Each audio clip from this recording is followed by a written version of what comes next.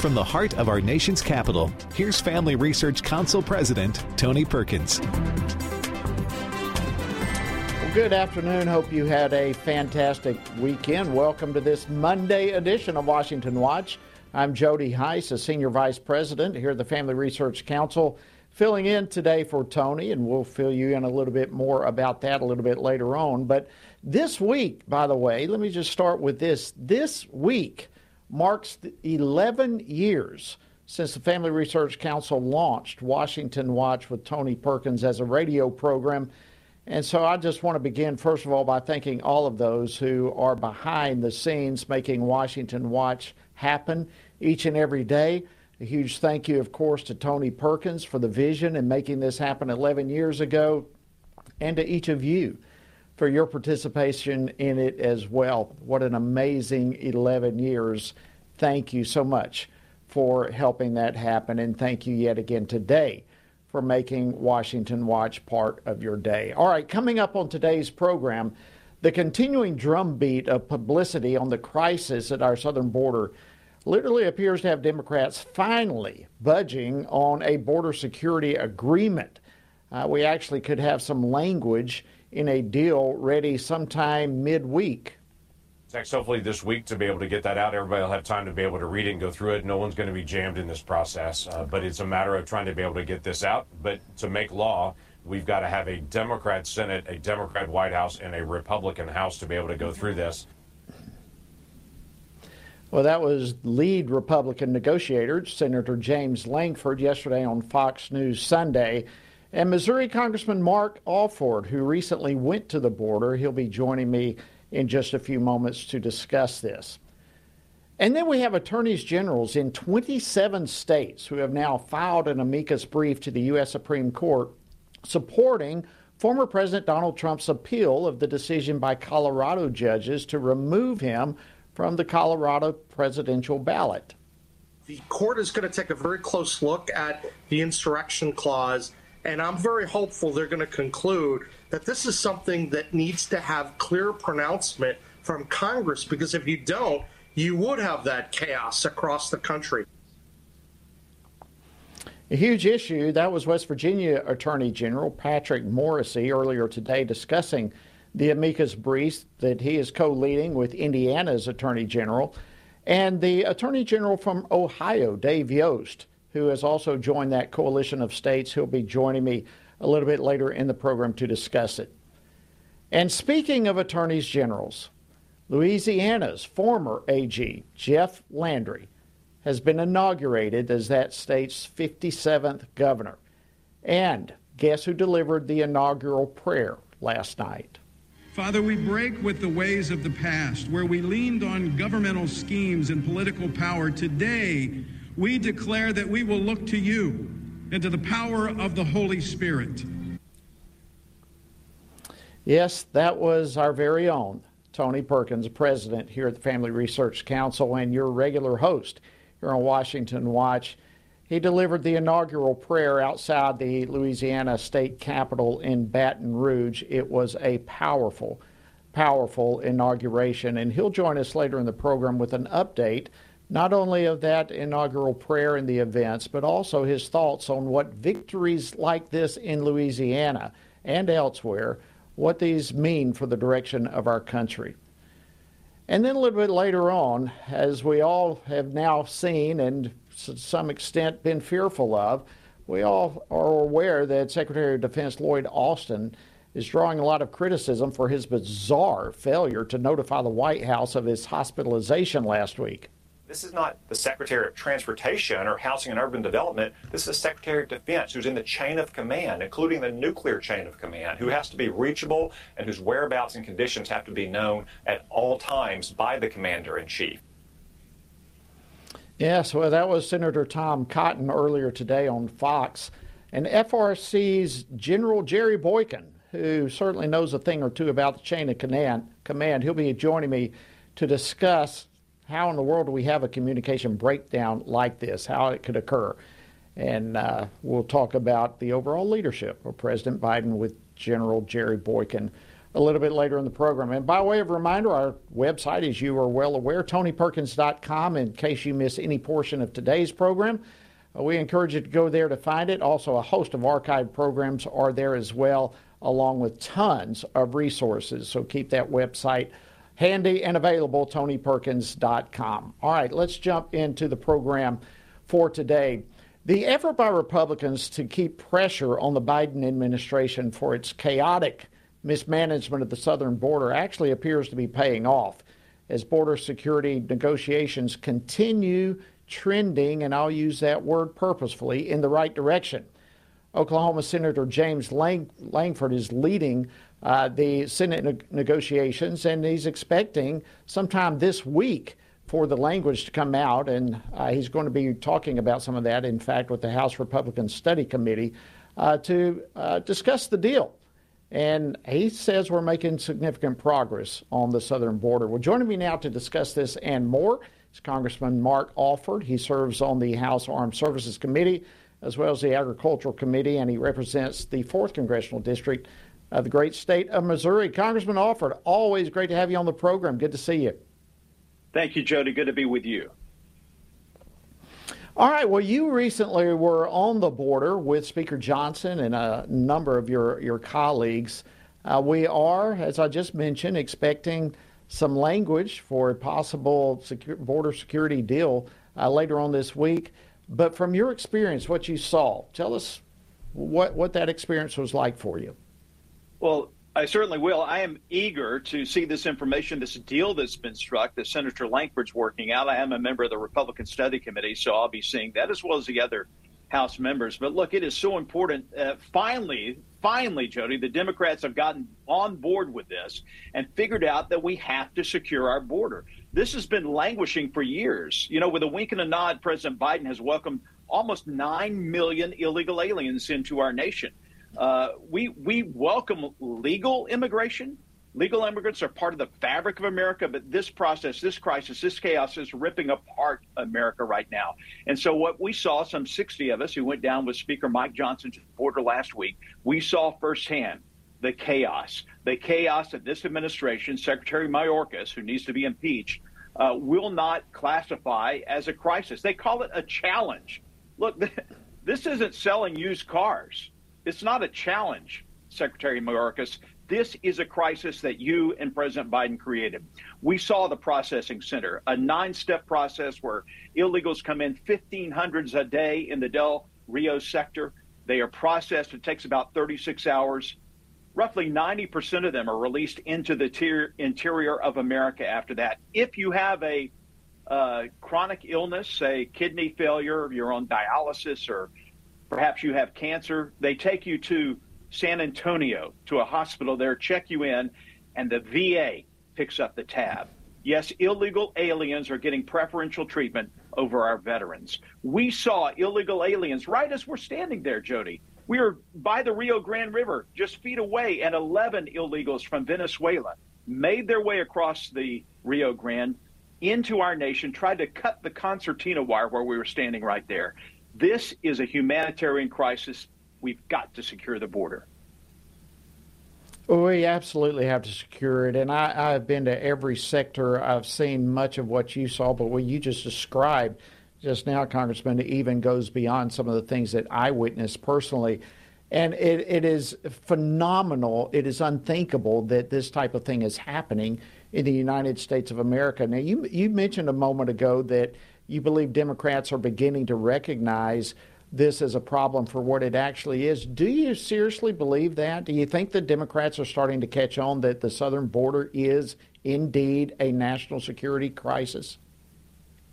They have known this for a long time. They do not want to admit it because they want these illegals to eventually become voters. And in the meantime, they're certainly going to be counted in the 2030 census and could tip the balance of power in the U.S. House. It only takes 750,000 people to make up one congressional district. You do the math. Illegals who are in our nation will be counted in the 2030 census. They want those people here not to be a part of the fabric of America, but so that they can give them things through the government, health care, legal protections, load them up with all the goodies, and then guess who they're going to favor in any election they might be able to vote for? It's going to be Democrats. I think it's despicable what this administration has done, creating this humanitarian crisis. One more thing about what we learned on this trip. $32 million a week is going back to the cartels who are ferrying these people over. It's anywhere from $5,000 to $8,000 per trip for these individuals, and they don't have that money. So they go to work in the human sex trade here in America so they can pay off their debt to these cartels. 100,000 children are unaccounted for in America in this process. That's despicable. It is unbelievable. 32 million a week that the cartels are bringing in. That's more. And that's just in that sector, which in 1 week is more than the budget for that sector for the entire year. And at least that was the case when I was there, and that's it's unreal. Listen, speaking of national security, if I can switch gears on you real quickly, what in the world is going on with national security at the Pentagon when we have the Secretary of Defense Lloyd Austin keeping a secret from the president that he's in the hospital? Well, being a member of the Armed Services Committee, I'm hoping that we get a briefing on this. This is unacceptable for someone who's in the chain of command, the Secretary of Defense, to not give an account of where he is. I'm not really surprised that President Biden didn't know the whereabouts or where Secretary Austin was. I don't think the president knows himself where he is half the time. But this is inexcusable. We have an inept administration. Secretary of Defense Lloyd Austin is part of that, and we need change. And that change is coming, and that's why I endorse today President Trump for president once again in the United States of America. He's going to bring about that change. Yeah, it's it's a sad reality, and it really underscores sad when you talk about the president. I'm sure you saw him having trouble getting off the stage yet again this past week.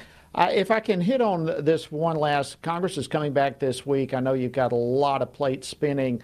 A lot is taking place. But on the final details, what are you hearing about the spending bill? Well, look, I haven't been able to read the text. It has not been offered to us yet as members of Congress. Just a brief summary. There was no border security attached to that. That is my number one concern. Number two concern and number three concern right now is secure the border, whatever it takes to secure the border. That being aside, I did not vote for the FRA, and I did not vote for a continuing resolution this time. And basically, this is a package that lumps those two together. The FRA numbers at $1.6 billion of spending through October, and then this continuing resolution. So I'm not, it's not looking good. Look, you can put lipstick on a pig, but I'm not kissing this pig. Well, it sounds like there's a lot of work yet to be done in getting this whole spending bill addressed, all the appropriation bills across the finish line, and avoiding a potential shutdown.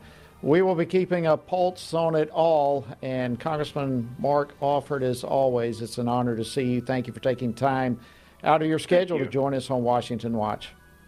God bless you. All right, friends, coming up, we have attorney generals in 27 states who have filed an amicus brief with the Supreme Court in support of Donald Trump's Colorado appeal, and one of those attorneys generals will be joining me from Ohio right after this break. So you don't want to miss it. Stay tuned. We'll be back in just a moment.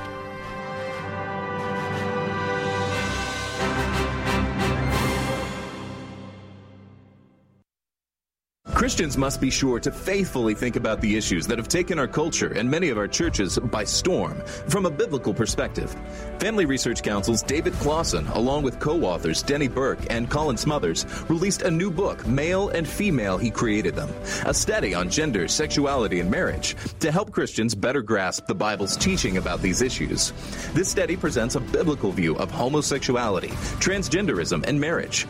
With this new resource, readers will be given guidance on specific specific questions related to preferred pronouns, identity, intersex conditions, and other matters that our churches must be discipling their members to respond to with love and biblical conviction. As part of the study, readers have access to supplemental videos by Dr. Albert Mohler, Dr. Heath Lambert, Reverend H.B. Charles, Dr. Christopher Yuan, Dr. Rosaria Butterfield, and others that expand and elaborate the themes of each chapter. To purchase a copy, go to hecreatedthem.org. Today we find that global persecutions of Christians is growing more menacing every year. Family Research Council's Leila Gilbert, Ariel Del Turco, and Lieutenant General Jerry Boykin's book, Heroic Faith, shares personal stories from those who have endured religious persecution and gives a close look at the dire situations Christians often face due to dangerous and sometimes deadly opposition to their faith. The book's true stories of persistence and faithfulness amidst crisis offer inspiration and hope. Heroic Faith also provides insights into the ideologies driving the hostility and persecution, what steps the U.S. government might take to help, and how readers can best respond to the struggles of the faithful. It is critical for us to learn from our brothers and sisters who are suffering deeply and to do whatever we can to help. You can get your copy of Heroic Faith wherever books are sold or by going to frc.org/heroicfaith. Again, that's frc.org/heroicfaith. Men are constantly told that there is no place for their thoughts and concerns about abortion. However, this attitude ignores the fact that both women and men are deeply and personally affected by abortion. Furthermore, one does not have to be a woman to know that abortion ends the life of an innocent, unborn child. Every man has a role to play in protecting unborn lives and supporting the mothers in their families and greater community, which is why FRC's Center for Human Dignity has released a resource titled A Man's Guide to Standing for Life. This resource was created to help men positively address the topic of life. This guide will equip men with phrases to utilize or avoid, as well as practical tips for helping to protect life and the expectant mother or unborn child he knows. Every man has the opportunity to be an unborn baby's hero by stepping in to support a mother and speaking up for her child's life. Get this free guide at frc.org/prolifemen to learn more about the important role men play in protecting unborn lives.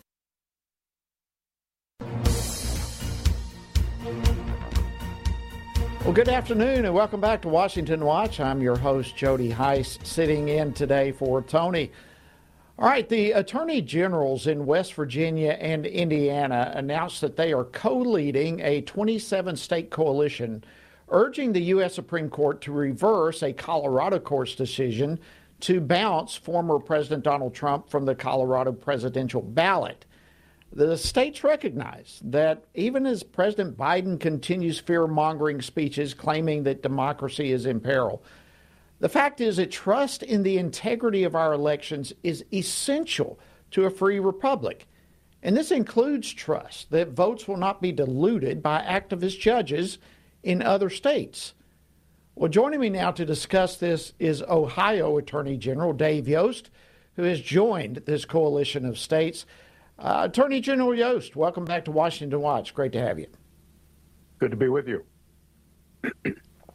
All right, so let's begin with why was this move by your state and others? Why is this necessary? Well, we've had individual state litigation across the country. I think there's 17 states that are in some portion of litigating whether Donald Trump is eligible to be on the ballot this fall for president if he were nominated by the Republican nominating electorate. Two of those pieces of state litigation have resulted in rulings that the President Trump is disqualified. One from the Supreme Court of Colorado, the other from the Secretary of State of Maine. Both of them relied on a Civil War era amendment to the Constitution, Section 3 of the 14th Amendment, that bars insurrectionists from office. So we're hearing this rhetoric, what you're referencing here, this type of talk, a constant drumbeat, if you will, messaging that democracy is in danger. President Trump is at the tip of the spear of it all, they say. So my question is, what does this Colorado court decision, as well as actions from other states, but what does this tell us about the left's willingness to literally go around the law to get whatever outcome they desire? Well, the question you're asking is exactly why we asked the Supreme Court to hear an appeal from Colorado. I mean, that was a 4-3 decision in Colorado. There was a very well articulated dissent that said that the Colorado Supreme Court was denying Donald Trump due process of law by its action. And in addition to that, we have a constitutional provision that says in Section 5 of that same amendment that it's Congress's role to pass legislation enforcing the amendment, not state court judges and certainly not the Secretary of State of Maine. I don't even know if that office existed when the 14th Amendment was passed. Yeah, great point there. And I think another point in all of this, and you referenced it, but President Trump has not even been convicted of having engaged in insurrection. But certainly, the events of January 6th were only an insurrection, quite frankly, in the eyes of the left. I would argue that, and I believe most others would agree, that it was a riot at worst. I think that's worth noting, don't you? Well, you're getting to the question of legally what is an insurrection for purposes of the 14th Amendment and the law and disqualification. And in fact, Congress has passed a law that says what insurrection is. It's a criminal statute that the government has to prove by proof beyond a reasonable doubt to convict somebody.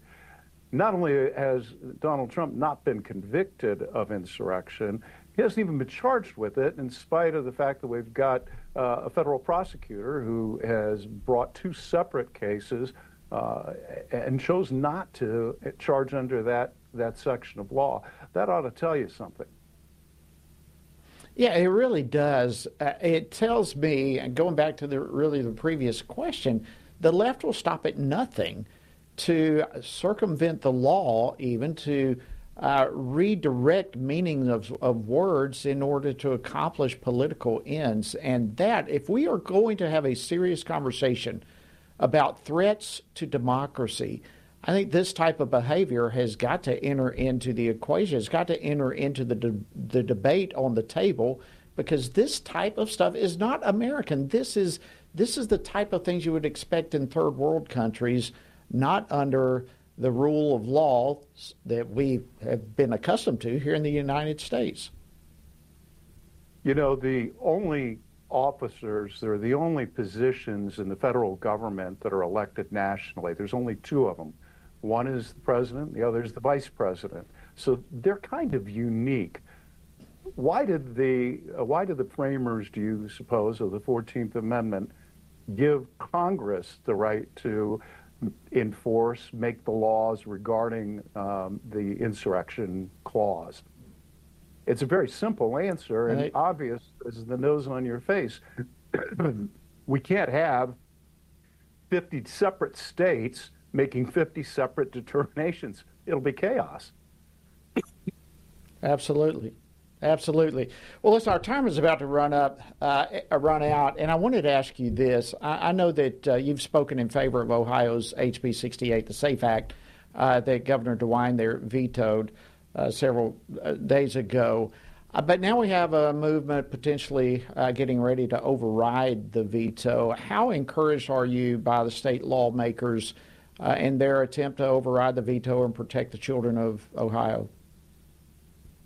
Well, the House of Representatives will vote on Wednesday, is my understanding. And while I certainly haven't spoken with every member of the General Assembly, I'm cautiously optimistic that they're going to do the right thing and override the governor's ill-advised veto on House Bill 68, which, I'll remind your listeners, prohibits biological males, people with an XY chromosome set, from competing against people with XX chromosome sets, and prevents surgical and pharmaceutical interventions on gender for minors, just for minors. Thank you. Adults can do what they want.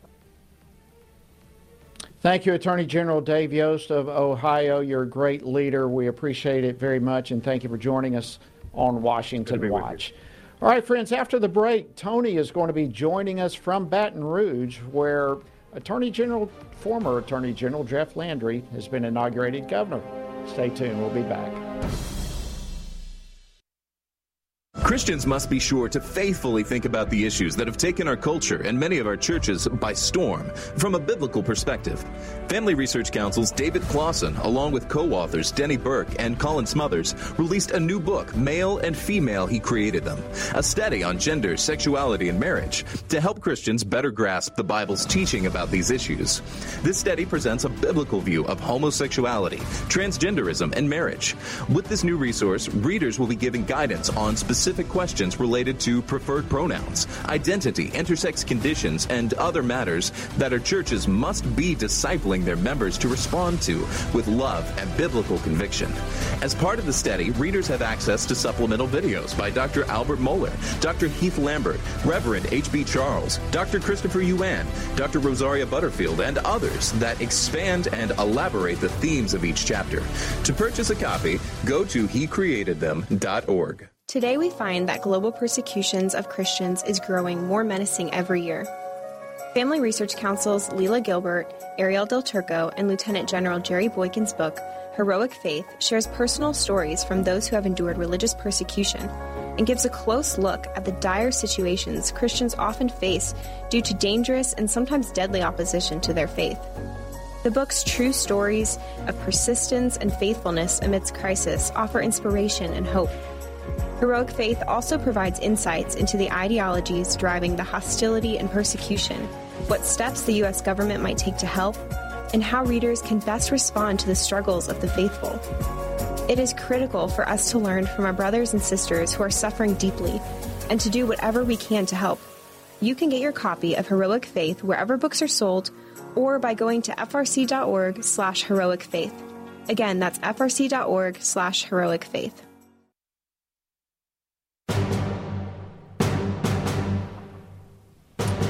Good afternoon, and thank you so much for joining us today on Washington Watch. I'm your host, Jody Heiss, sitting in for Tony, who will be back tomorrow. And in fact, he's going to be joining me right now in just a moment. Here's the backdrop. Last night, Jeff Landry, who of course is a frequent guest on this program, he took the oath of office to become the 57th governor of Louisiana. He's a former congressman. He's Louisiana's former attorney general, and now he's the governor. But he used his campaign for governor to champion the message of pro-life, pro-family, pro-parents. He led the way on all of these issues when many people said you can't win with that message. Well, joining me now to discuss what Governor Landry's election means both for Louisiana as well as the direction of the conservative movement across the country is our very own Family Research Council President, Tony Perkins. Tony, always great to have you.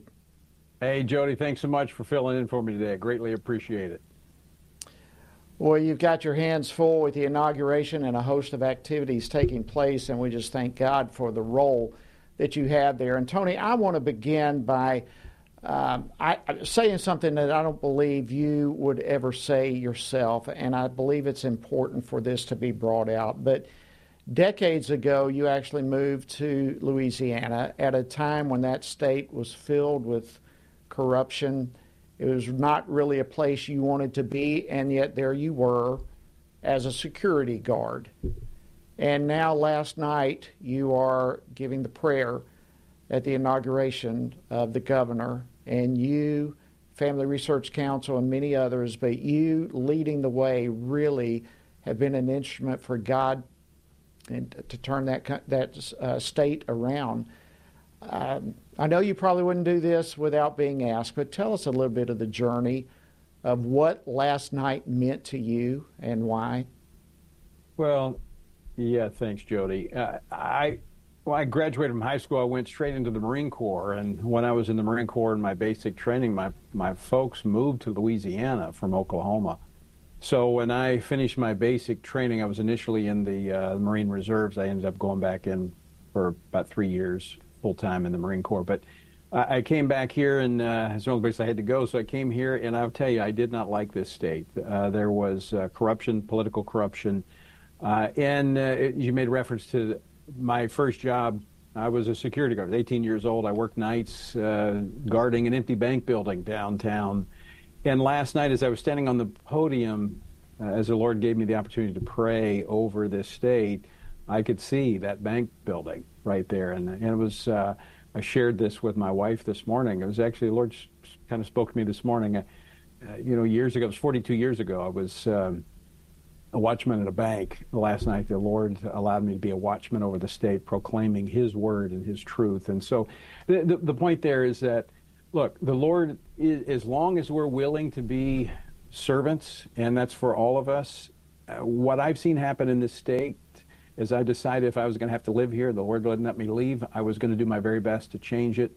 And it was 28 years ago that I took the oath of office to serve in the legislature. And this state has changed radically. We've seen tremendous change. And Jeff Landry, as you just pointed out, is the moving us forward. I am excited about the future of our state, because when I was, those 42 years ago, we didn't have any Republicans to speak of. In fact, when I was elected, we had one statewide Republican, and we were in the extreme minority in the legislature. And now, super majorities in both the House and the Senate, every statewide elected official is Republican. But it's not just Republican.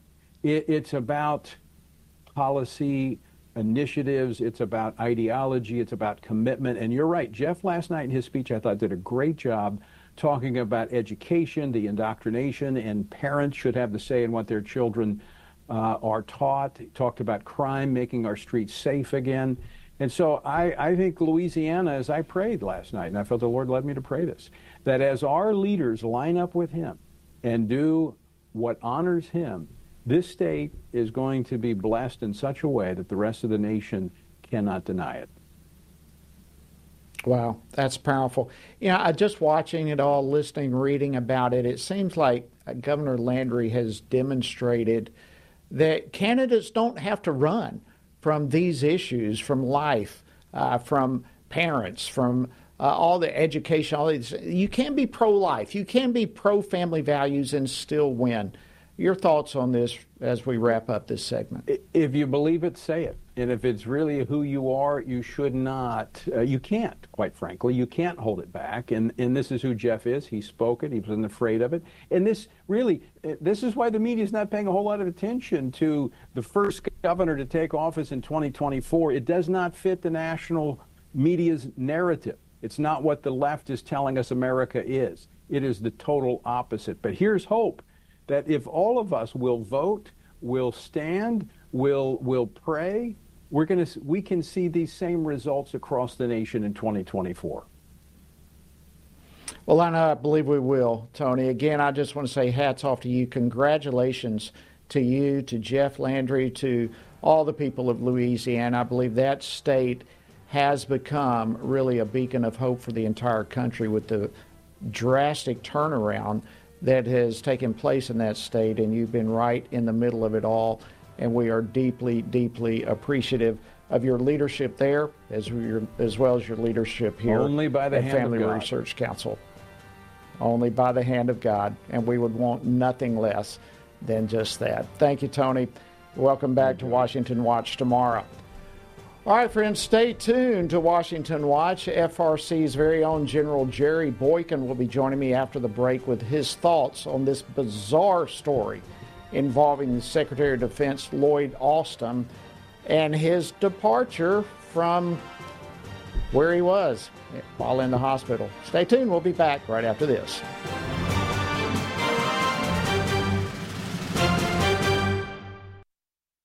Christians must be sure to faithfully think about the issues that have taken our culture and many of our churches by storm from a biblical perspective. Family Research Council's David Clausen, along with co-authors Denny Burke and Colin Smothers, released a new book, Male and Female, He Created Them, a study on gender, sexuality, and marriage to help Christians better grasp the Bible's teaching about these issues. This study presents a biblical view of homosexuality, transgenderism, and marriage. With this new resource, readers will be given guidance on specific questions related to preferred pronouns, identity, intersex conditions, and other matters that our churches must be discipling their members to respond to with love and biblical conviction. As part of the study, readers have access to supplemental videos by Dr. Albert Mohler, Dr. Heath Lambert, Reverend H.B. Charles, Dr. Christopher Yuan, Dr. Rosaria Butterfield, and others that expand and elaborate the themes of each chapter. To purchase a copy, go to hecreatedthem.org. Today we find that global persecutions of Christians is growing more menacing every year. Family Research Council's Leila Gilbert, Ariel Del Turco, and Lieutenant General Jerry Boykin's book, Heroic Faith, shares personal stories from those who have endured religious persecution and gives a close look at the dire situations Christians often face due to dangerous and sometimes deadly opposition to their faith. The book's true stories of persistence and faithfulness amidst crisis offer inspiration and hope. Heroic Faith also provides insights into the ideologies driving the hostility and persecution, what steps the U.S. government might take to help, and how readers can best respond to the struggles of the faithful. It is critical for us to learn from our brothers and sisters who are suffering deeply and to do whatever we can to help. You can get your copy of Heroic Faith wherever books are sold or by going to frc.org/heroicfaith. Again, that's frc.org/heroicfaith. Men are constantly told that there is no place for their thoughts and concerns about abortion. However, this attitude ignores the fact that both women and men are deeply and personally affected by abortion. Furthermore, one does not have to be a woman to know that abortion ends the life of an innocent, unborn child. Every man has a role to play in protecting unborn lives and supporting the mothers in their families and greater community, which is why FRC's Center for Human Dignity has released a resource titled A Man's Guide to Standing for Life. This resource was created to help men positively address the topic of life. This guide will equip men with phrases to utilize or avoid, as well as practical tips for helping to protect life and the expectant mother or unborn child he knows. Every man has the opportunity to be an unborn baby's hero by stepping in to support a mother and speaking up for her child's life. Get this free guide at frc.org/prolifemen to learn more about the important role men play in protecting unborn lives.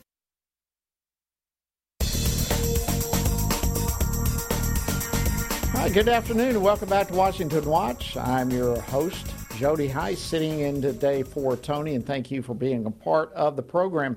All right, since the beginning of the year, we've started something new here at Washington Watch in terms of asking our viewers and listeners to participate in our very own type of poll and questions related to SageCons, which of course is spiritually active, governance-engaged conservatives. We call them SageCons. Well, last week I asked the question, when it comes to the formation of your worldview, how influential is the Bible? Well, remarkably, 100% of you who answered said the Bible is very important to shaping your worldview. That proves this is absolutely, hands down, the most educated and informed audience in the country when it comes to spiritual truth. Well, these polls, these questions kind of we're taking internally, they're really helping us as we're trying to shape where we go and some things that we're trying to put together. Tony will be back tomorrow hosting, and maybe he'll have a tougher question for you tomorrow, but I just want to say thank you for participating in that. All right, let's get on to this next segment that we want to discuss. Both the White House and the Pentagon are now literally scrambling to clean up the mess that has been created by Secretary of Defense Lloyd Austin's failure to inform the chain of command about his hospitalization last week. And press flags are working to push a narrative that still leaves clear that the Secretary of Defense was in ICU. The Deputy Secretary of Defense was on vacation. The Department of Defense Chief of Staff was out because he was sick. And all of this is happening while the White House knew nothing about it. How in the world does a communication breakdown like this even happen? And more importantly, what does this indicate about President Biden and how this administration and the staff is literally managing him? Well, joining me now to discuss this and more is General Jerry Boykin. He's the Executive Vice President here at the Family Research Council. General Boykin spent the last 4 years of his 36-year military career serving as the Deputy Undersecretary of Defense for Intelligence. And, of course, you know by now he was also one of the original members of the U.S. Army's Delta Force. We're deeply grateful for him. General, as always, welcome back to Washington Watch, and Happy New Year to you. Happy New Year to you too, Jody, and it's great to be with you. Well, thank you. Let's ask the obvious question. This situation with the Secretary of Defense, I mean, you spent many, many years in the Pentagon. You served as the Deputy Undersecretary of Defense for Intelligence. How do you explain such a communication breakdown as occurred here this week? Jody, I have never seen in my 36 and a half years in the military a worse case of malfeasance and lack of judgment. I can't explain it. This is something that has to be taken very, very seriously, because we need to keep in mind that here's a guy that is, as the Secretary of Defense, he's actually involved in the nuclear program, and he is one of those that is in the loop if that event should happen. Yeah, we had Senator Tom Cotton. We played a clip of him a little bit earlier, and he said, look, we're not talking about somebody who's over housing and urban development. We're not talking about transportation issue. We're talking about, as you said, someone who is overseeing nuclear weapons, someone who is overseeing our military while we are currently engaged in some crisis situations in different places in the world. And he is in ICU, and no one even knows about it. It's unbelievable. Let's kind of roll back, General. What should have happened? What was the protocol that should have occurred in a situation like this? Clear, there should have been a message. I mean, an opportunity for everybody that is involved to understand what their role will be while the Secretary of Defense is in the hospital. The notice should have gone out to everyone involved, and they would have known that their responsibilities will be changing while he is in the hospital, and they've got to be up to the task. And what is amazing is that nobody knew. Nobody knew it. I mean, just think about it. The president didn't know this. How could that happen? Well, it happened by malfeasance on the part of a number of people, not the least of which is in the White House. And that malfeasance now has many people calling for heads to roll, so to speak, calling for the secretary to resign and a host of other things. But it appears, at least at this point, it appears rather strongly that the White House is going to continue backing Secretary Austin. And so in light of that, given what you know on how the Pentagon operates, why would you think at this point that the president is protecting or supporting Secretary Austin? Well, obviously we're in an election year. We're coming right up on it. And I think that this is just one more thing to show that Joe Biden is not running the White House. How can we come to any other conclusion than the fact that he is just not up to the task? And I want to say, I've never seen anything like this in 36 and a half years. And I don't know what to say other than we have to be very careful as we vote in this next election. We need someone that's up to the job, someone that cares about national security, somebody that has a demonstrated track record of leadership. And I'm sorry to say that right now our president does not have any of those. Yeah, it really is a frightening time just watching watching the way he acts when he's on stage, when he's giving different speeches, when he's in conversation with people.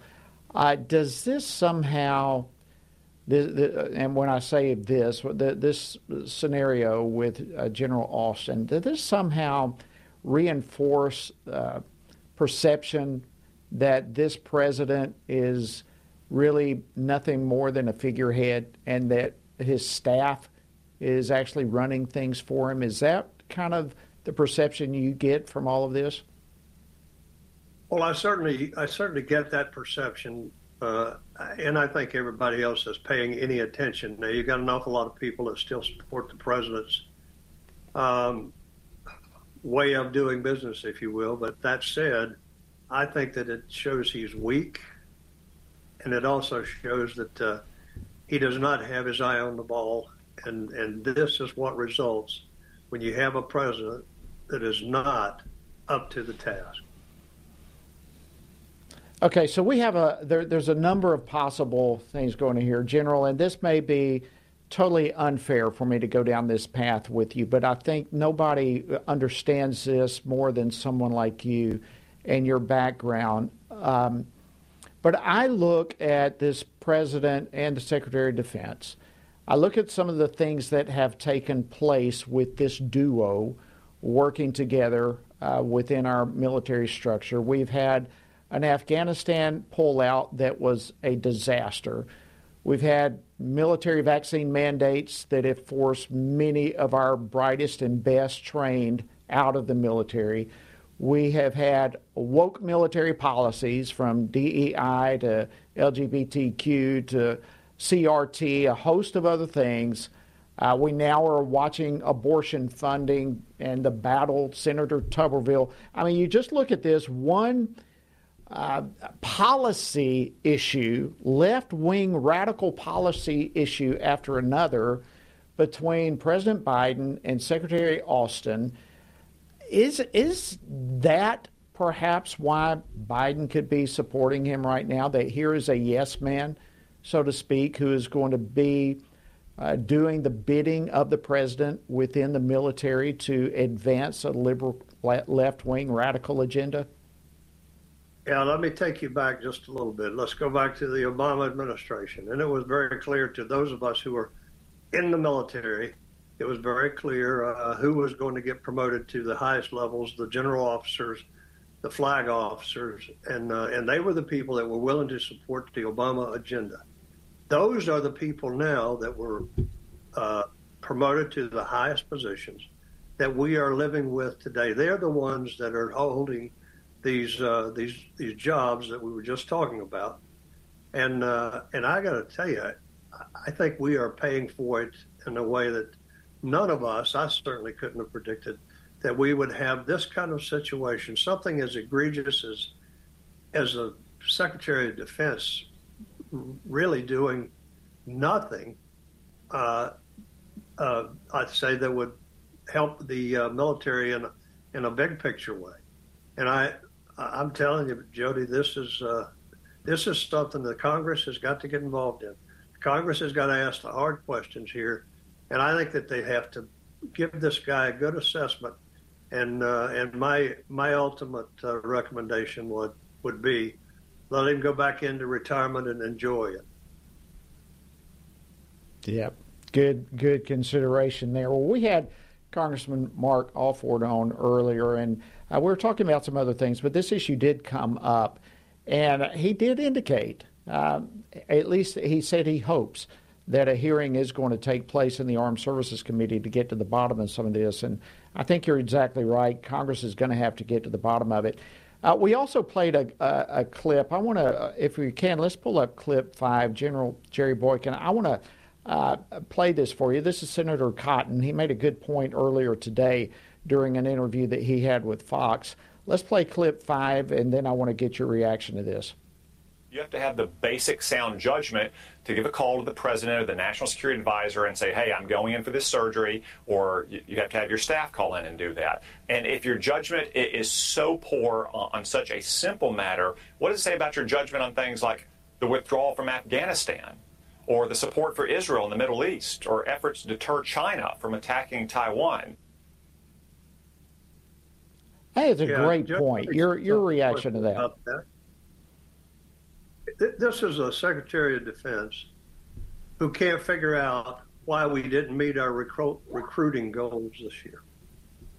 Now, think about the fact that we put over 8,000 people out of the military because they wouldn't take the jab.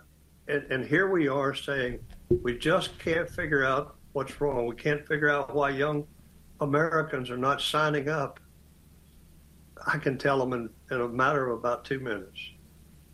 And this is, as far as I am concerned, this is a major problem as well, because it's not only that we're not getting the number of people we need, but what we're doing is we're running people out, and they're going to spread the word to everybody else that you don't want to be in the Army. The Army is going to harass you. They're going to do things to you that you don't expect and that you don't want to be part of, and all this woke stuff. I can help them a whole lot if they just wanted to know how to improve the recruiting. And so far, they haven't asked me. Well, I sure hope they will. It's desperately needed. Listen, our time is beginning to wind down. And while I have you, I wanted to switch topics real quickly, if I can, to Israel. This morning, Israel's spokesman said that they have started a new and less intense phase of their war against Hamas. What was your thoughts on that? Yeah, my first thoughts are, I hope that this is not us being the United States and our leadership, putting pressure on the Israelis to do just what you just talked about. We need to let them fight this fight. We need to let them end it. And that's exactly what Netanyahu said they were going to do. They were going to fight this to the end, and they were going to rid Hamas of their hiding places and all of their engineering that has been so successful for them. So what I would say is, God, come quickly. Yeah, that's the truth. But I agree, we've got to let them end this. If they don't, Hamas will be back, even with greater fury, perhaps not only in Israel, but even here in the United States. But Israel also said over the weekend that after dismantling the military structure of Hamas in the north of the Gaza Strip, that it's now going to take a different tactic, a different approach in the south. What to you would that possibly mean? Yeah, I don't know what it means.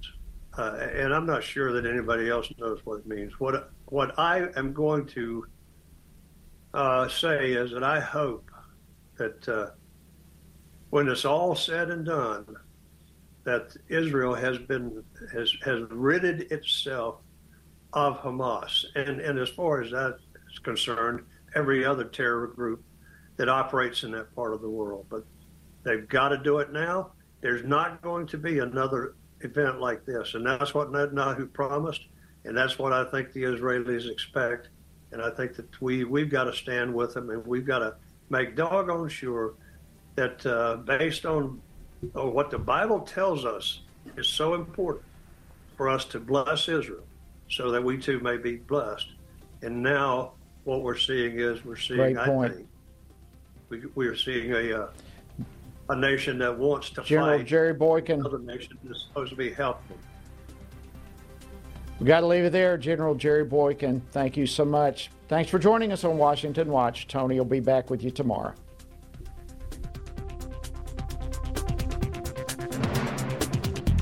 Washington Watch with Tony Perkins is brought to you by Family Research Council and is entirely listener-supported. Portions of the show discussing candidates are brought to you by Family Research Council Action. For more information on anything you've heard today, or to find out how you can partner with us in our ongoing efforts to promote faith, family, and freedom, visit TonyPerkins.com. Also, to leave a comment about Washington Watch, call our watch line at 1-866-372-7234. That's 1-866-372-7234.